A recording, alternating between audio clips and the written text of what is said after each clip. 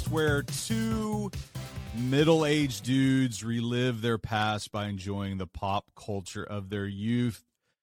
Devin, are you ready to take your shoes off, wear a wife beater, try to reconcile with your wife while a crew of murderous Western Europeans try to rob a high-rise?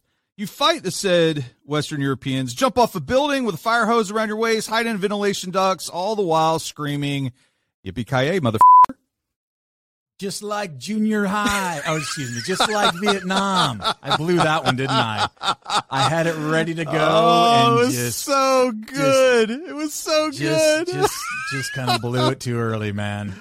Just You kind of know, blew it too early. I was in junior high, dickhead. There it is. That's beautiful. Yeah. Hey, Carl, the intern isn't here with us, but Carl was so devastated that he recorded a Die Hard cover song for us. That's so amazing. Wow. We'll actually play it in its entirety at the end of the episode as our kind of closing credits. But Devin, I kind of, when I got this email with this big 4-minute song file attachment, I kind of felt like Carl's trying to take over living in the past. What do you think about this guy? Well, I think Carl, how can I put this nicely? I feel inferior when he's on the show, Jeremy. I'm afraid that if he comes on a regular basis, that I might be out of a podcast. So I'm as a junior vice president of the LLC living in the past. Yes. I am hereby taking my shareholder claims and saying back to the intern world. Please go refill my coffee. Yes, he's going to be researching for a while. And then maybe we'll bring him back. Gonna be in the bullpen. Yeah, gonna be in the bullpen for a while. Devin, I love Die Hard. I mean, it was when I first saw it. I had just moved. My dad had retired from the Air Force. I had moved in the summer to I had moved to Alabama, and it was. That initial, like, school hasn't started, so I haven't made friends kind of thing. And I went to the theater. It was like maybe early August. School hadn't started yet. And I bought a ticket I was in 9th grade, but I just walked up and said, I want one for Die Hard. And went into the theater by myself. My parents dropped me off and went in. And then I was so amazed that when my dad picked me up, I'm like, Dad, we got to go see this. You got to see this movie. And Dad was like, all right. So I think that next day or in the next few days we went together and I got to see it twice in like a 3-day span. And I love Die Hard. When was the first time you saw the film? Saw it in the theater with my friend Mike. He had already seen it and he was raving about it. And I trusted his opinions. He'd been faithful on other films of that era, and so saw it, and it didn't just blow my mind because it was like something that I hadn't seen before. Right. I mean, not just like with pacing or with some of the cinematography, but also like some pure comedic moments in it. Yeah. It was so well done. Listen, there's Metropolis. There's Citizen Kane and there's Die Hard, Jeremy. Those are the upper echelons of celluloid history right there. You can at me on social media if you want to, but that's them right there. It is glorious. And it was one, this was at a time like 88, 89, and really just movies in general. It was a lot of it was word of mouth. I mean, you might see a commercial or a trailer. It's not like today where you get, people recreating like the trailers of movies because they're so hyped to see it and everybody's talking about, Right. The hype train was different and a lot of the hype train was word of mouth. And I just like with your buddy telling you about Die Hard, I was telling my dad and then I was telling when I went to school and it was one of the questions like, hey, have you guys seen Die Hard? That's pretty amazing. It's just something that the way movies kind of not only made their money, but I think it's what gave them staying power for weeks. Well, there's and weeks. also that part of it that we don't appreciate anymore. Right. And I'm talking even our generation of Gen Xers. It's hard when we can just grab our device and find out where it's playing and see what seats are available, and we can just show up even after the trailers begin because we know our seats. Like, we lose a certain part of the mystique of going to a film because of that, because of the convenience and technology. We actually lose a great part of being a fan and having a fan experience at films. And I think that, again, and Die Hard's not alone in this, but one of the things that happened because of Die Hard and with Die Hard is, we had especially a bunch of Gen Xers that were in line who either got there because their buddies had already seen it, or were going for a repeat viewing, and a lot of the buzz happened in line, waiting for the ticket booth to open up, and hopefully you were still going to be able to grab your beverages and your snacks and get in there and get a good seat. And I think that that's one of the other things that it helped drive the fandom and just the general interest for Die Hard, as well as so many other films we've already covered on this pod. Yeah, absolutely. And it's interesting, like the Die Hard had a different type of action hero than what we have been used to seeing in the 80s up to that point. I mean, it was the decade of Stallone and Schwarzenegger, really, where these guys just had, they were ripped and they were kind of larger than life, and they, I was thinking about Commando the other day, which came out just a couple years earlier, maybe 3 years earlier. Like, Schwarzenegger never really struggles in that film. He just kills everybody. And you look at Die Hard, this is what kind of separates it, I think, is that in John McClane, played by Bruce Willis, you have this vulnerable and fallible protagonist, and there was such a contrast that, I distinctly remember there were 2 or 3 action scenes where, because Bruce Willis did such a good job of playing that vulnerability and that kind of brokenness, that I got tricked. I mean, it was the hero. He's going to make it, right? But, like, there's that trick in my mind where I thought, how is he going to get out of this? Because I really don't think he's going to make it. And, it's everything from jumping in the elevator shaft and missing the first, like, opening and falling and to getting his feet cut up to, even jumping off the roof later with a fire hose around his waist. It was just so many wonderful action set pieces that made you feel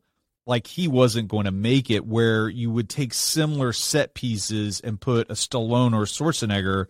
Generally, you expect them to get out. There's no tension, not as much as I felt with Bruce Willis's Die Hard. I don't know. Yeah, Did you feel that way? Look at other things totally. We come out and look at things. You bring up, obviously, I don't even want to talk about Schwarzenegger because, with the possible exception of Predator, he's always like, it doesn't matter what enemy or how many of the enemy he's facing, we know what's going to happen, right? He's just going to go wreck shop. But we look at Stallone, and I would even say, like, okay, when we look at First Blood and we look at the Rambo series, very much the same thing. Obviously, when we get into things like the Rocky series, the Rocky franchise, we have those moments where we think, oh, dear God, is Ivan Drago going to actually beat The Rock? And then but I think so. And some of the other films that we've already unpacked on this that involve, like, Jean-Claude Van Damme, and even, we haven't yet touched on things like Steven Seagal films, but we all went into the theater knowing what was going to happen.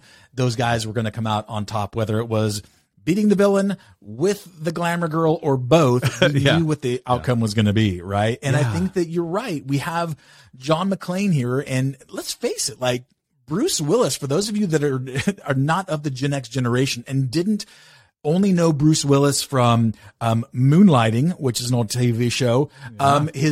Did he have more than one album? But, like, something about, like, Bruno Sings or something, right? And he does he does some TV commercials for, like, Seagram's wine coolers.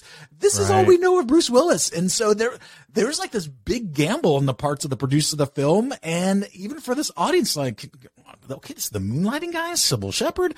And then we go in here and, we see someone that's not ripped. We see someone that, hey, wait, he runs out of ammunition.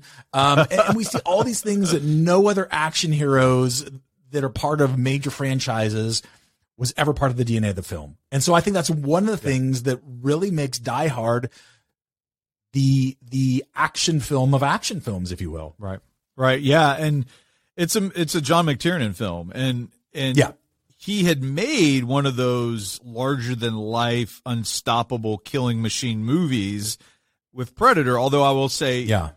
you know, Schwarzenegger's character in Predator, Dutch, he did face some obstacles. Like, it wasn't like Commando Right. where he was unstoppable the whole movie. Yeah. But still, McTiernan even has been on record saying, you know, I didn't want to take another muscle-bound, larger-than-life, unstoppable force. I wanted someone more human, more fallible, more like imperfect to put in this situation. And even he was responding to what he had made. And Predator, we did Predator like about a month ago, a little bit more than that, and we adore Predator.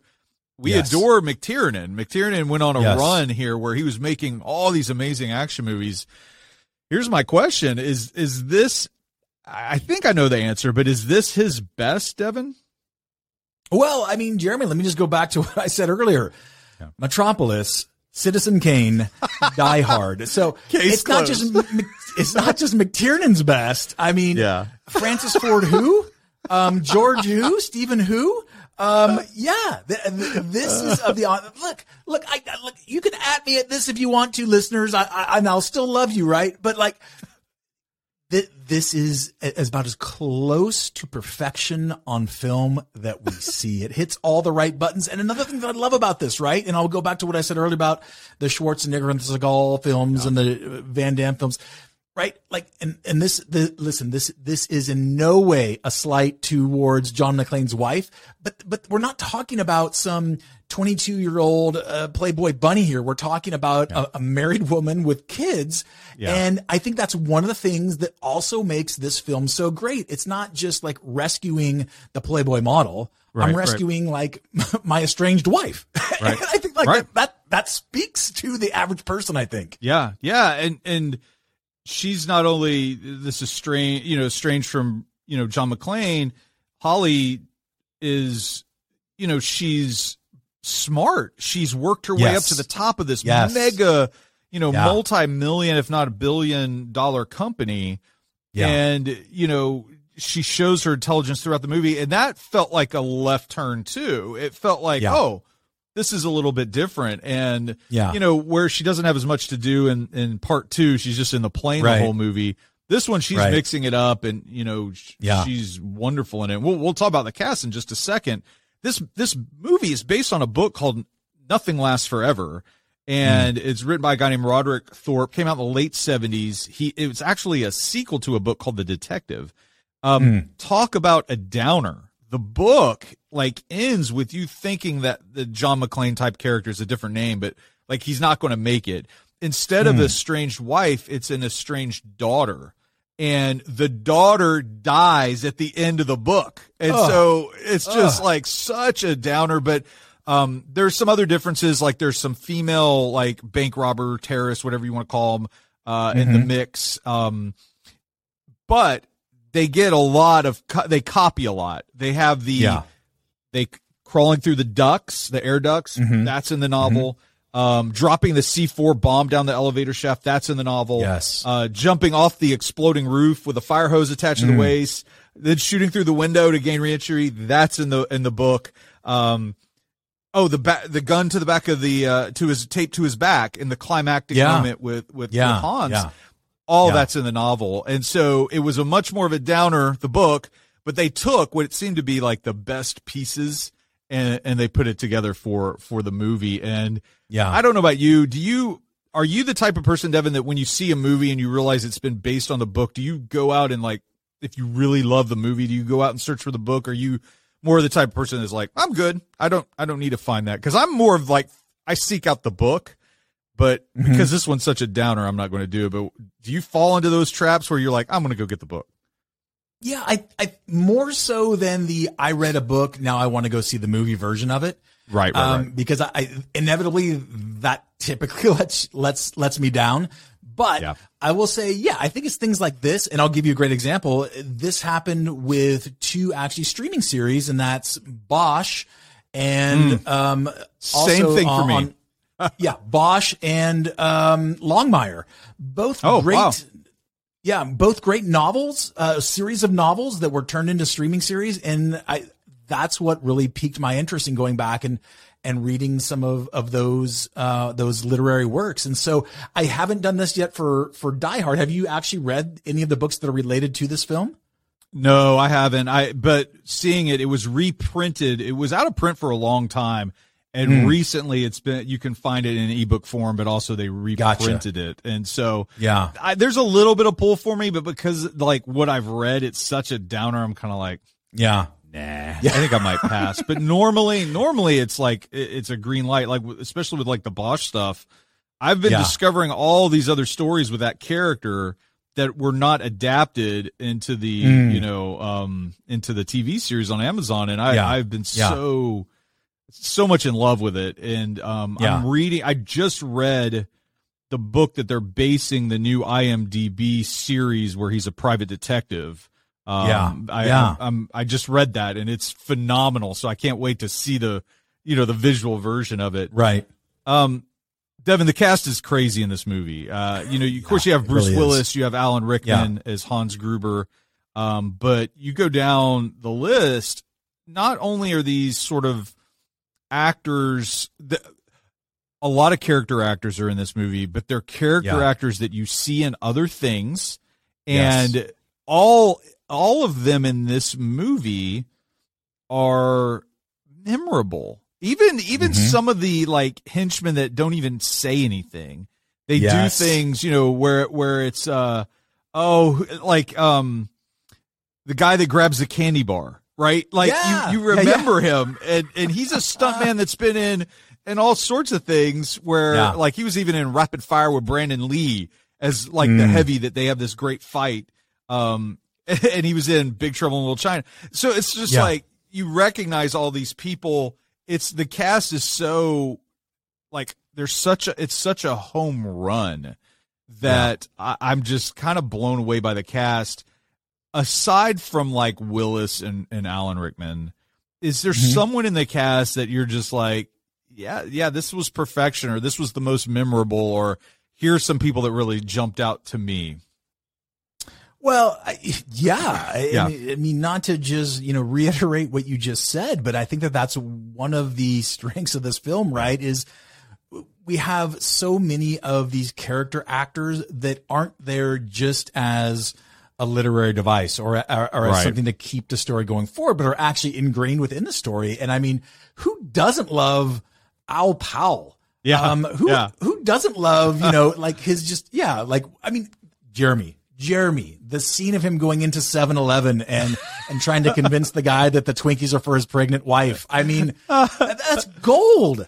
That's gold. And then, when they start shooting up his car and everything, I mean, that just, and how he's picking up on some of the nuances from his dialogue with John McClane over the walkie-talkie and stuff. And then, you throw in there as the counterweight to that, you throw in there Paul Gleason as Dwayne T. Robinson. And I mean, and just the dialogue between he and Powell going back and forth like that, I think are some of the more intimate moments that we get within Die Hard that, once again, we don't get with the Jean-Claude Van Damme's or the Arnold Schwarzenegger films or anything that even the Arnold Schwarzenegger films that tried to bring humor into it at various levels, they don't do it like this. It's much more of a cookie cutter feel in those films. And so, but what about you though? Are there characters that you kind of have a soft spot in your heart for?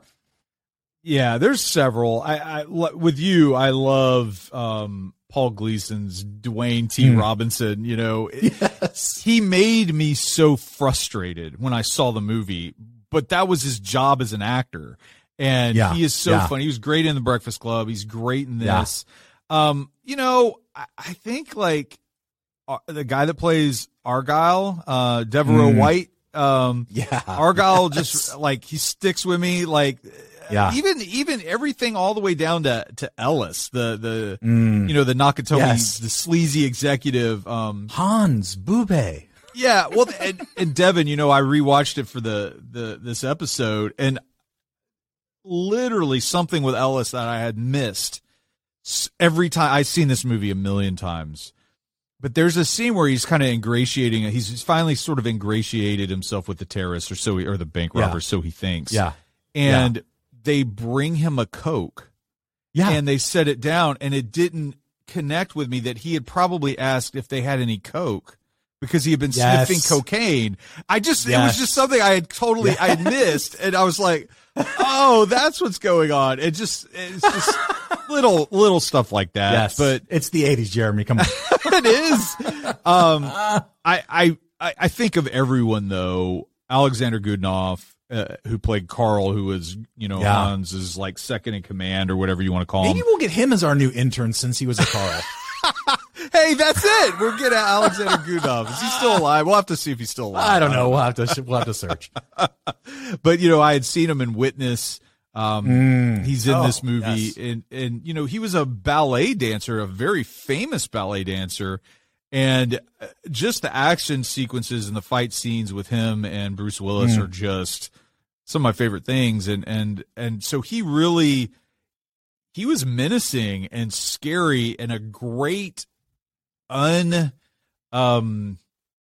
wasn't the standard like heavy that you get in these movies. Normally the heavy you have the leader that's sort of the Lex Luthor type, the brains like Hans, and then you have your number two is this big muscle bound guy. That's the physical test for the hero. It just felt different, and yet he was still menacing and scary and just engaging. And that's this cast across the board. They're all engaging, and I just, it's one of those things that when you go revisit the movie and you start comparing it, you realize this might be one of the best action movies, period. Like there's not many that can stand up to it. And it's a Christmas movie. Devin, do you watch it during Christmas? Like I typically try to get it in once during the Christmas season. Oh, yeah. I think that's when it's more of a planned watch for me. But like, so it gets thrown in probably once or twice a year beyond that. But for sure around the Christmas season, why the wife and the daughter are off at my mother's watching Hallmark. I'm like, it's just me and John McClane tonight, baby. So grab the dog, grab a beer. Let's do this. Yeah. It's amazing when you do a little bit of digging into Die Hard, how many names were attached to this. Here's a few names that at one time or another were attached to the film of Die Hard, some a little more serious than others, but all were at some point kind of mentioned for it. Richard Gere, Sylvester Stallone, Harrison Ford, Mel Gibson, Arnold Schwarzenegger, Clint Eastwood, Robert De Niro, Charles Bronson, Don Johnson, Richard Dean Anderson, Burt Reynolds, Michael Madsen, which was surprising to me. Wow. Most of them, it was like, this guy, nah, but some were offered and they declined. Listen, Bruce Willis is perfect, but of that list of names, you can see it in the show notes. Of that list of names, is there someone you're like we're saying Willis is perfect, but is there someone that you would say, I wouldn't mind, I'd be intrigued to see this person play the role of John McClane? Well, I can for sure, with 100% certainty, say I'm glad it's not Richard Dean Anderson. I don't want Hans Gruber being, beaten by bubble gum and paper clips. Yes. That being said, it's an interesting mix of folks. I mean, I'm looking at this list right now, and I don't think that there's anyone that, like, if I had to pick one, I guess maybe because of where we're at in the 80s, I would probably lean towards Don Johnson, but I don't want to see. That's interesting. Yeah. I don't want to see the Sylvester Stallones or the Mel Gibsons or the Schwarzeneggers in this role.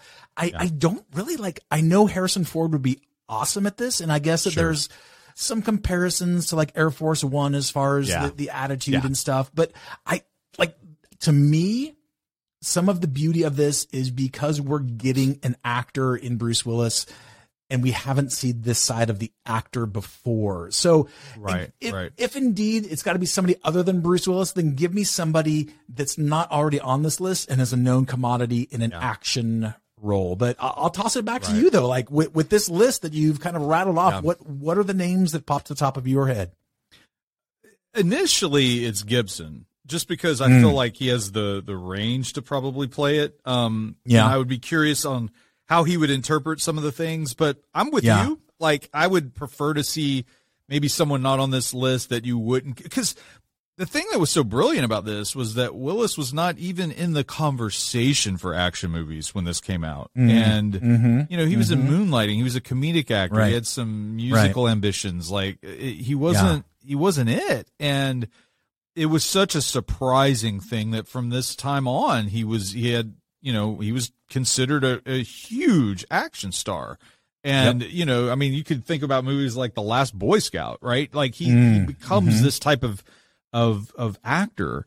But I would be curious, like you, who's out there, at this time in the 1987, 1988, that's not necessarily an action star that could be put into this, that maybe could become one. That's more intriguing to me. Would be interesting and I think if we look at even some of the other films that we've talked about or some of the actors in there, like it would be interesting. This is within the era of things like Roadhouse. To see like a Patrick Swayze in this role would be kind of interesting. And I guess you could probably pick some other folks from that era too, Tom Cruise, I guess he might be a little on the young side at this point. Top Gun comes out at 86, so he's probably right around that age. I guess if we made the wife and the kids younger, then that would better suit his natural age. But I just think that we're treated to something here, and I think that again that goes part to the success of this film is because Bruce Willis was known. He was a big deal. Yeah, we had just never seen him in this way. Yeah. Well, let's take a break, and when we come back, we're gonna look at the film a little bit more and try to ask the question, well, how would we describe it to other people who had never seen it? So we'll be right back after this break. All right, so Devin, here's what Wikipedia, the fount of knowledge on the internet, says about Die Hard. This is their synopsis. Die Hard follows New York police detective John McClane, who is caught up in a terrorist takeover of an L.A. skyscraper while visiting his estranged wife. Okay. So if you were to add anything to the synopsis to convince someone to see the film, that they haven't seen it, they're ignorant, maybe it's one of our students, so many of our students, I even mentioned this the other day, and they were kind of like, what? And I was like, you got to be kidding me. Die Hard, you've never seen Die Hard? What would you add to like kind of spice it up to try to draw people in? Well, so it's interesting, right? Because us using the term terrorist in 1988 is very different than us using it in 2021, right? And so even having that in there, I think through the lens of 2021 and beyond, like that we look at that through a very different lens, and we often would probably project motives of why terrorists would take over a Los Angeles skyscraper. I think, some of the things that are not brought up in this, it's interesting, right, that we're using the line while visiting his estranged wife. I don't know that I'd add a whole lot, but maybe I would take away or retool the languages around terrorist takeover and visiting a estranged wife. I think that it does a good job of giving a super, super macro view, but what are the things that I would add into a conversation of trying to like win someone to like, oh no, pay your, I don't know, what was the movie 1988? $5, pay your $5 and let's go to the show. It's nonstop. It's got comedy. It's like it leaves you on the edge of your seat for the entire running time. So I think those are the things. I don't know how you communicate that in a Wikipedia definition, but those are the things that I would probably use to lure, or let me rephrase that. Those are the things that Mike used to lure me to the movie theater. But what about you though? What are some things that you might add or change within this Wikipedia version? Yeah, I would say things like, I would be so hyperbolic. I would be like, the greatest collection of villains in action film history. Yes. Take on one of the greatest action heroes ever in a high-rise building. I would be saying things like that. It would be, this is the greatest, this is the best. I'm sure I would like raise the expectations through the roof to where if someone saw it, they'd go, whatever. But listen, this movie is stellar in so many ways. And I know when the film came out, there was like, there was not every critic liked it, right? Not every, there was, you could go read the reviews from 1988 in the summer of 88. Not everyone was on board.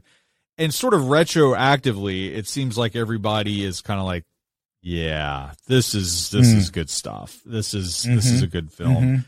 And so even though there's that today we all, like anyone that has seen it, that's looking back, it seems like it's 100% across the board. Everybody's like, yeah, this is a great action movie. And I would try to tap into those things, like, you know, a group of villains that take over this high rise, and it's a mystery of what they're really after, you know, and like I would kind of add those story beats because there is mystery, like what exactly are they doing? And then there's also that tension, will John and Holly reconcile, which is kind of this like weird backdrop on everything. Yeah. And it was interesting, the writer, when he was writing the script to Die Hard, and later as he talked to McTiernan, the director, you know, there was this idea of like,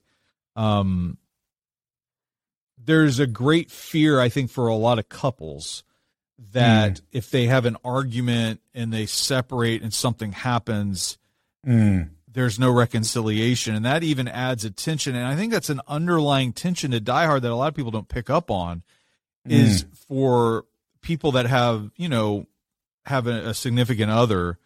There's a lot of times where you might have an argument, and obviously if you love the person, you want reconciliation, but something comes up and you can't get to that reconciliation moment as soon as you want, or heaven forbid something tragic happens and you never can reconcile, right? And that I think there's this inherent fear that kind of permeates the movie, even though it's not very pronounced. It's like, can John get back to his wife? Like they need to like fix this. They need to get back together. Right. And that's at the end of the movie. I think that's one of the things that makes it so satisfying, is that they do reconcile and they are back together. And I love Die Hard for it. There's a layer to it that you don't always see, and I would tap into that if I was trying to describe it to someone. Like, there's more going on than just, you know, bullets, right? There's more happening. Yeah. So. Yeah, and it's not just, you know, the hero trying to rescue the damsel in distress. One, because that's not what's happening, and two, like you said, you know, Holly Gennaro is far from a damsel in distress. She might be captive, but she is not in distress. Right. Exactly. Well, let's take a break. We'll transition to our segment called 3 Big Questions. We'll be right back. 3 Big Questions.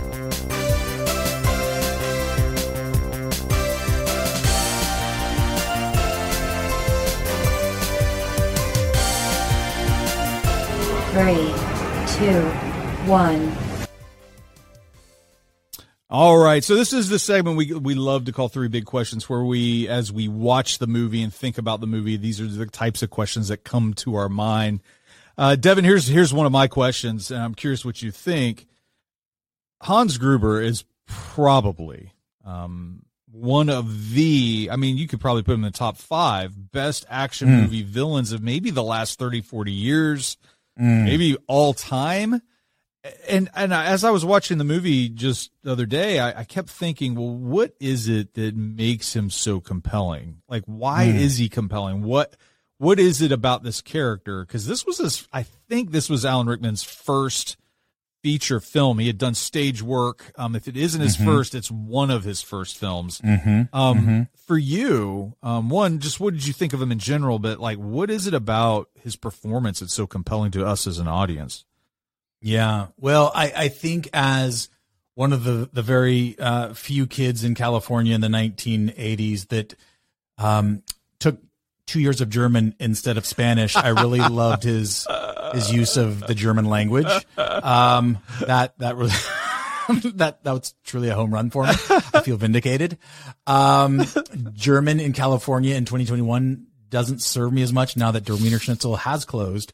But nonetheless, listen, Alan Rickman and Hans Gruber as a villain is perfection. And mostly because of this, because of the other villains that we see, whether it's in Bond films, whether it's in Schwarzenegger films, by and large, they may be maniacal, but they're not smart and savvy. Or they might be smart and savvy, but they're not maniacal. And I think Alan Rickman and Hans Gruber are a little bit of both. Right. And, you know, I think that there are several things that I love about the performance, but I think, you know, when we see him go from, you know, smoking on the rooftop to all of a sudden, like, talking about code switching to trying to convince John McClane that he's like, you know, one of the party guests. Yeah. brilliant acting. And I think too, like there's this that you talked about earlier. You talked about like the build up during the movie, and there's this build up during the film of like, well, what's going to happen in order for us to break through that last part of the vault, right? What is it, like the 7th lock or the 5th lock or whatever else it is. Yeah. And it's like, and he calmly says, you asked for a Christmas miracle and I give you the FBI, right? And so like, we've all been playing into his freaking like playbook this entire time. Yeah. We are just living in Hans Gruber's world, Jeremy. Yeah. Yeah. And I think that he brings a level of sophistication and wit and power to a villain that it is a rare treat for us to see as film goers. And I don't know if I've mentioned this, Jeremy, but Metropolis, Citizen Kane, Die Hard. Gotcha. I'm going to write that down.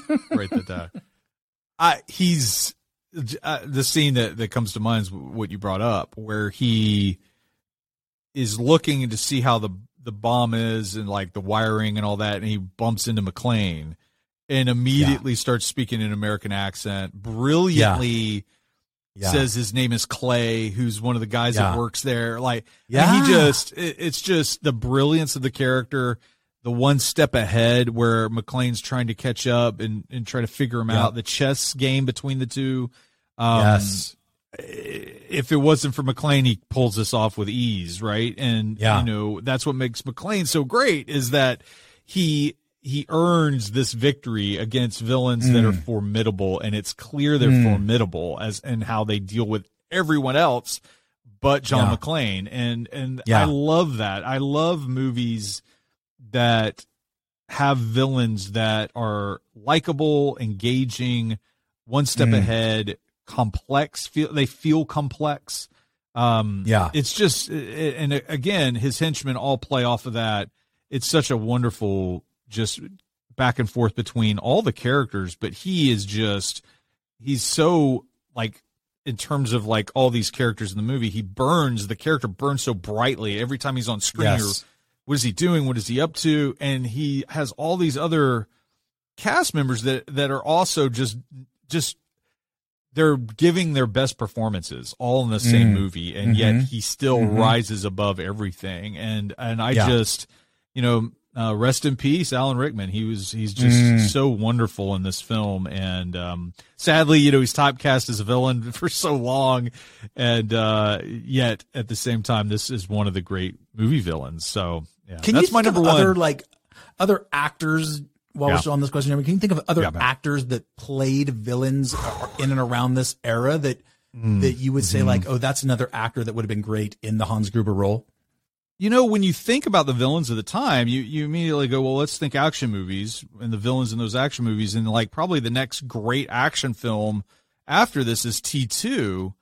But the Terminator and the T-1000, I mean, he's just this unstoppable killing machine. What's interesting in that movie is, Schwarzenegger and John Connor, like Terminator and John Connor and Sarah Connor, like that's what's interesting. Right.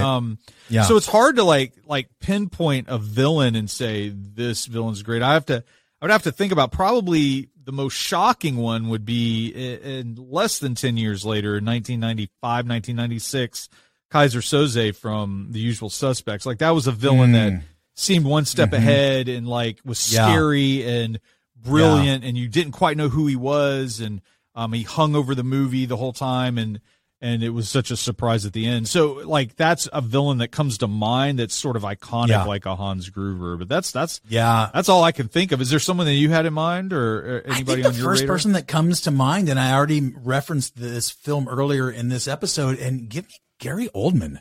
Give me Gary Oldman just to do a kick-ass take on Hans Gruber, and I think he pulls it off. I really do. I think he pulls it off. Absolutely. Well, let's go to the second question. Devin, what do you have for your big question for this week? Well, I was going to ask about the sequels, because we do have these series of Die Hard sequels, which by and large, I think work perhaps better than sequels to a lot of other movies. And let's face it, since Jeremy, I don't know if I mentioned it, but Metropolis, Citizen Kane, Die Hard, to come up with a sequel for that, one of the three greatest films of all time, it's a risky proposition. So I want to ask just quickly, do you have a favorite Die Hard sequel, but then I want to come back with another question that I actually just kind of came to me as we were talking. So do you have a favorite Die Hard sequel?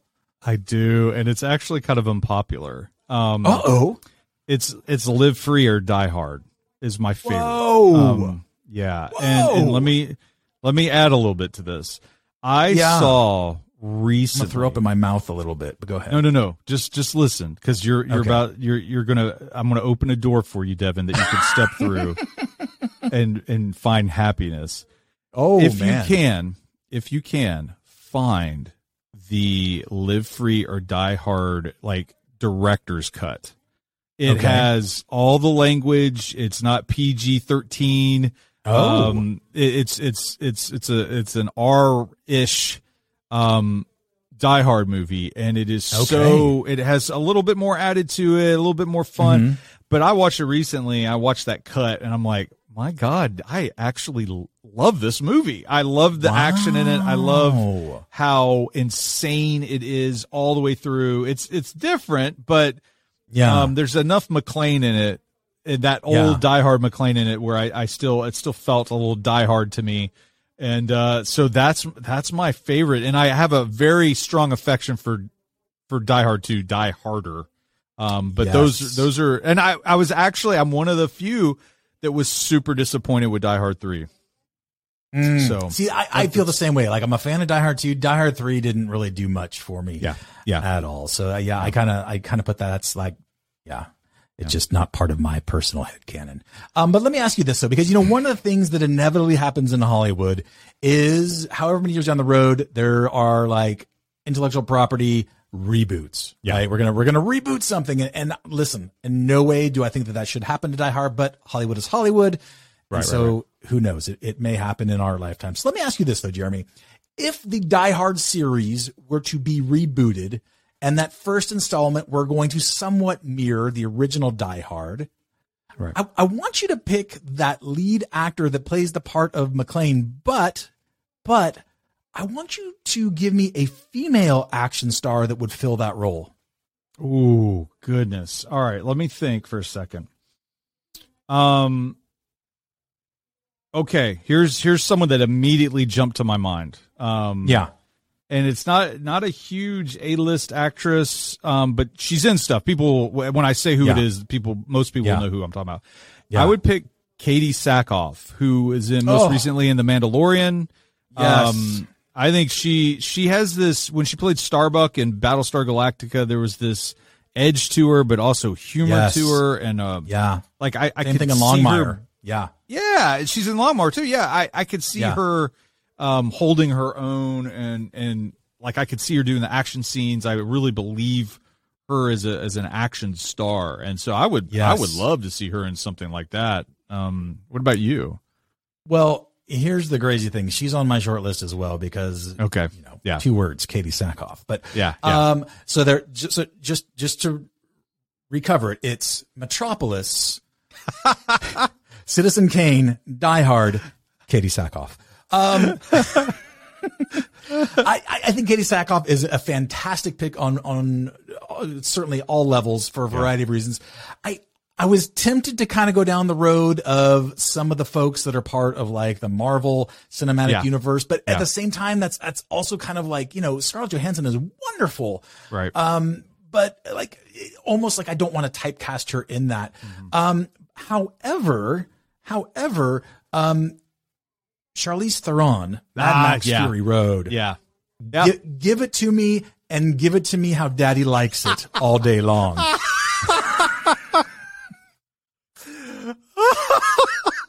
We could stop the show now. I don't know if I can. Thanks, folks. She is one of the best, and I say this truly, action stars right now. Atomic Blonde, just the action scenes in that movie. I'm just like, how on earth? And of course, Mad Max Fury Road, just a classic. And even like she did recently, I watched a movie that she was in on Netflix, and I honestly can't remember the title. Like most Netflix films, I forget it, but she played like an immortal, and so she would die, come back to life, and it was an action movie, and it was like like a good action. I was really intrigued by the premise, and I think it was based off a comic book, and apparently they're going to make a sequel to it. So wow, well there you go. Yeah, so I totally agree with your pick, Devin. And yes, love it. Give it to us all day long. All right. Number 3, my question for the 3 big questions is, so there's a Die Hard formula because of Die Hard. And it's basically you have a hero in the wrong place at the wrong time that has to stand up to some bad guys, terrorists, whatever you want to call them. And the rest just falls into place. And sometimes that formula will include a location, like a singular location. And so this formula just started replicating itself. Like you just saw movie after movie after movie after movie, and many of them are good action movies. So my question to you, Devin, is there's all these movies that use the Die Hard formula. Is there any that you would say, hey, everyone, go check this out. This is worth seeing. Like, is there any that come to your mind? You mean in addition to like Tropic Thunder? Yes, in addition to that classic Tropic Thunder. Well, here's a couple. I think that it riffs on some of the Die Hard formula, but you couldn't like put it up against Die Hard and say like, oh, it's a shot for shot or like a completely parallel storyline. But I think 2 things that come to mind that kind of have that hero or protagonist that doesn't necessarily want to be in there. I think 2 films that I could probably watch over and over again would be the original Liam Neeson Taken. Yes. And I also think, more or less any of the Jason Bourne, films as well. I think both of those have that right amount of tension in them that you're not quite sure what the outcome is going to be, which again is one of the things I think makes Die Hard one of the many things that makes Die Hard such a strong film. Right. Yeah. There's so many like that fall into the formula. There are lists all over the internet. I mean, you have everything from like the early 90s movie Toy Soldiers. Some people might remember that. To one of my picks is Under Siege with Seagal, Tommy Lee Jones, Gary Busey. It's like, it was when Seagal had a lot of appeal and he hadn't gained a ton of weight yet. So his action scenes were kind of believable. And, so, that one really jumped out at me, and a lot of it has to do with just Busey and Tommy Lee in it. I love the knife fight at the end. Yeah. Passenger 57 would fit that formula. Cliffhanger. Always bet on black. Yeah. Always bet on black, Jeremy. That's right. Another one that I would throw out there that if you're listening and you haven't seen it and you're like, I like Die Hard, I would like to see something similar. I think Olympus Has Fallen is right up there. I love that's a good pick. I love the idea of the White House being overrun and you have one, former metaphorically or in cinema, Jeremy. Let's clarify, right? Let's clarify things. While there might be some issues, literally, I'm talking in cinema. So hold on one second. It looks like there's a congressional person knocking at my door with a subpoena. Hold on. Okay. Go answer. I love it. I love Gerard Butler. I think he's a great action star. I even watched one of the sequels to it recently that had Nick Nolte in it, and I was laughing my butt off out of it, just enjoyment. Like it's one. In fact, the sequel it's like Olympus Has Fallen, such and such has fallen. London Has Fallen. I think is the second one. Then there's a third one. Angel Has Fallen. Yes, right. And yes. Anyways, his code name was Angel. Yes, and literally, there's a moment that happens in that movie where out loud, I'm watching it by myself, out loud, I exclaim, holy shit, this is awesome. And it's just like Nick Nolte's just blowing up guys. And I love it. I love the movie. And it's one of those guilty pleasures. And my son, Sam, he's 10. He's like, hey, Dad, I like Die Hard. What else you got for me? And I think I'm going to have to show him this movie. So those are my 2 picks. It's Olympus Has Fallen and Under Siege are my 2 like kind of Die Hard formula picks. So, yes. Anyways, Under Siege. That's got some memories attached to it, but that might be a patron only episode. But I think it's going to have to be. Oh man. All right. Well, let's take a break. When we come back, we're going to do Lock It In and Rip the Knob Off. and roll music. Are you reeling in the years? They say the harder rock and roll is to beat them. Yeah. All-time rock and roll, 95.5. Lock it in and rip the knob off. All right, Devin. So here we go. This is the category. This is where we ask the most important question about what song do we play on the car radio on the way from the movie theater. We see it in 1988 in July. Yep. That best sums up how we feel about it. It came out around, I think, July 12th, I think, was its release in 1988. So summer of 88. The list is very interesting. I mean, have you seen that top 100 list? There's some Cheese Fest songs on it. Richard Marx is holding the top spot. So there you have it. There you have it. Yeah. Well, Jeremy, here's what's going to happen, right? Is a movie's going to end. Mike and Devin get back in Devin's little 2-door Mustang, and I'm gonna take out my Straight Out of Compton cassette. I was pretty hardcore back in the day. We're dangerous. Yeah. But what's interesting, you bring up Richard Marx, Jeremy, because I'm going to the top of the charts on this with Richard Marx. Hold on to the Nights, because here's the deal. It's not about the 17-year-old testosterone infused kid coming out of the theater, but Hold On to the Nights by Richard Marx is my love song to John McClane and this film. How sweet. Jeremy, I wish, and I'm, my wife doesn't listen to this podcast, so I can say this, but I wish I could find someone that looked at me the way that I look at the Die Hard films. I hope you can find that, Devin. I really do. Thank you. Maybe one day. Oh my gosh. What about you? What song are you? I can't even recover from that comment. Well, so I have to go with. I remember walking out of the theater. God, I thought you were going to say "Walking on Sunshine" for a second. I was going, "What are you doing?" No, I'm not going to do that. Although it's very similar. Katrina and the Waves. I remember my dad picking me up, and I remember just getting into the car going, I don't think I shut up from the time my dad picked me up until we got home. Wow. Just raving about this movie. So I'm going with Poison. Nothing but a good time as my pick. There are movies that when you leave, The Matrix was like this for me. When I walked out, I'm like, I'm so amped, excited, satisfied. This was so fun, worth the money. I love this movie. It's just it's like you fall in love with it. And it was just pure. Die Hard is pure entertainment, and you just can't go wrong with it. It's just truly, you can pick it up at any point in the movie, in the film, and just watch it and you'll be totally satisfied. It's 20 minutes in, I'm just going to keep watching. It's the last 10 minutes, I'm watching, it just truly satisfies, I think, the film fan in me. And so, and so that song sums it up for me. Let's close out the show. We need to talk about There Can Be Only One. What is our favorite thing? So here we go.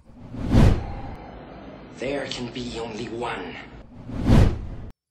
All right, Devin, we're closing it out. So what's the single best thing? It could be a character, a moment, scene, line, theme of the movie, song.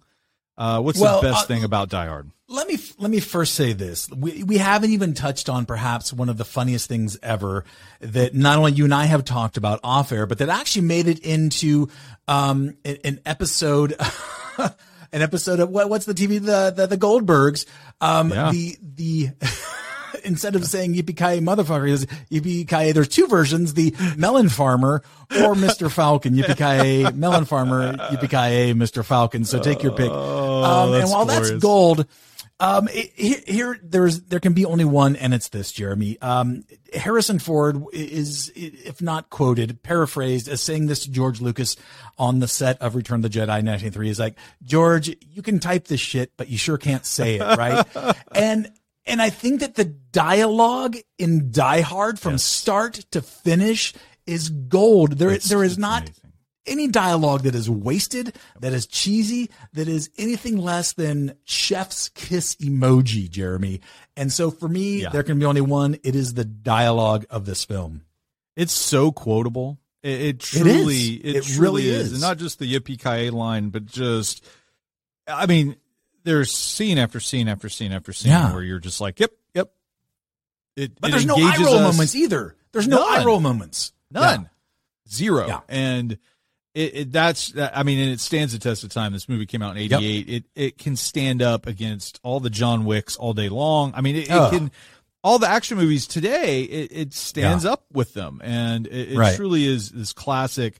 There's so much we could talk about. I mean, there's so many things to like, just all the villains and their little, quirks that they have. To all the different action set pieces. Oh, the SWAT team coming in and getting picked by the thorn. I mean, that's gold. It's incredible. Like just the turns that the story has could easily be people's favorite part. Everything from, trying to blow up everybody on the top of the building to, the climactic end where Hans almost falls to, he's falling to his death, grabs Holly, and, they're trying to get save Holly, and just the excitement throughout the film. For me, I always love when the hero has to, I'll give you an example, like in Raiders of the Lost Ark, where Indiana Jones sees Marion in,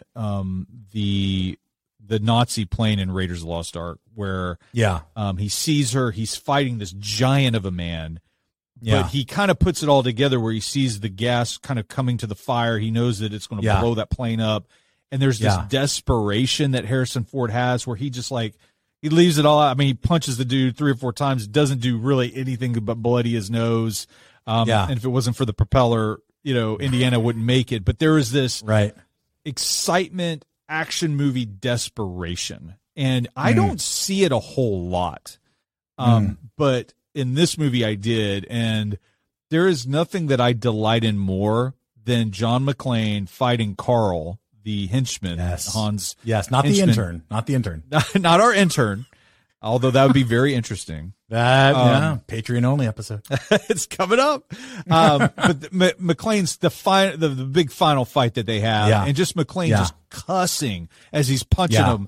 You should have heard how your brother squealed, it just just, I love that stuff. It's my favorite part. It was like kind of getting into the most exciting moments of the film. I just, that's my favorite thing, but my gosh, tomorrow it's something different. I mean, I just love Die Hard so much. It's such a, it's such a classic. And so if you haven't watched it yet this Christmas, do yourself a favor, watch Die Hard. We probably need to do a commentary track at some point, I think, for Die Hard. I think that's in order. I think that is absolutely in order. Yeah, we're gonna have to do that. So, thanks for listening. We're coming to the close of the year. Merry Christmas, everybody. Happy New Year. You can find us on Twitter at Living in the Past, LIVIN the Past. You can find us on Patreon, where we have additional content. If you love this discussion, you want to hear more of them, you can join us there at patreon.com/Living in the Past, LIVININ the Past. Hey, our next episode will be in the new year, and it's going to be Fast Times at Ridgemont High, Devin. Yeah. We're going to start the year off going for it. Wow. In more ways than one. Hey, and it's a 1982 film. We're one of the things we're doing this coming year is we're picking films that were made in 1982 because it's the 40th anniversary. So we're going to be doing Fast Times at Ridgemont High. Our Patreon show, What You Talking About, will be coming out very shortly, and it's all about the best moments in Christmas movies, our favorite moments, best moments we've seen in Christmas movies in the 70s, 80s, and 90s, Devin. So that's what we got coming up. Yeah. So thank you all for listening to the show. We can't wait to share all this new content with you in the coming weeks. But as we close out the show, it's just like you were wanting to hear. You were waiting for all the stuff that came before it, all this talk about Die Hard. It's nothing compared to the song that Carl, our intern, has produced for us. So as we close out the show, not safe for work. Put the kids to bed. Hey, it's dangerous. It's dangerous. All right. Thanks for listening. As we close out, here's Carl, the intern. Let us know what you think about this glorious song on the socials.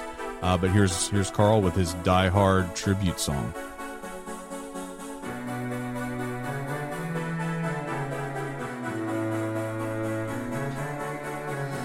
Oh, I watch Die Hard every Christmas night. Gold. Gets me in that holiday mood. Watch Die Hard every Christmas night.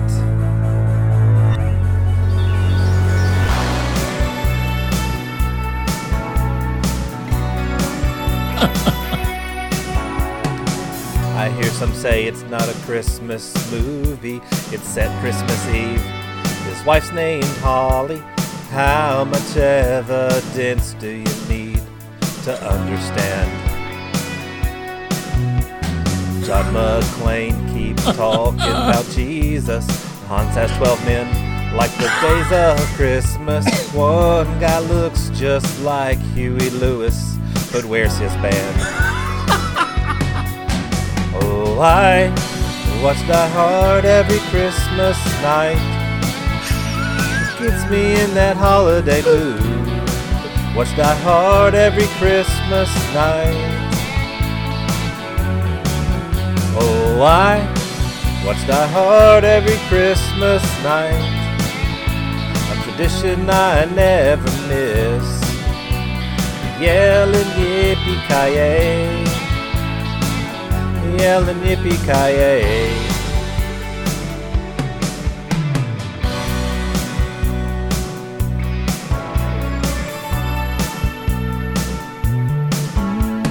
Songs include such classics as Jingle Bells, Winter Wonderland, Christmas in Hollis, and even though it's in LA, there's Let It Snow. John has C4 in his Santa Claus sack. He uses Christmas wrap for a gun on his back and writes, "Now I have a machine gun. Ho, ho, ho."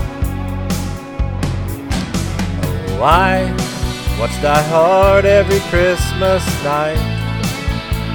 It gets me in that holiday mood. Die Hard every Christmas night. Oh, I watch Die Hard every Christmas night. Tradition I never miss. Yelling yippee-ki-yay. Yelling yippee-ki-yay. Ere he drove out of sight, John labored like Santa all through the night. Hans on the naughty list because he is wrong. Fell from Nakatomi, now dead. I'm so glad he's gone.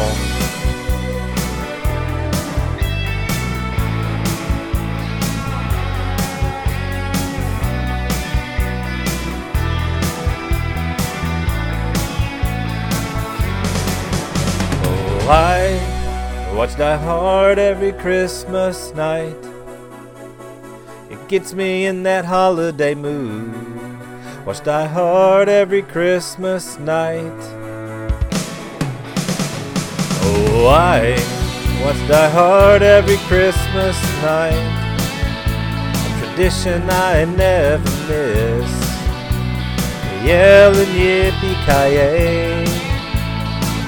Yelling yippee-ki-yay.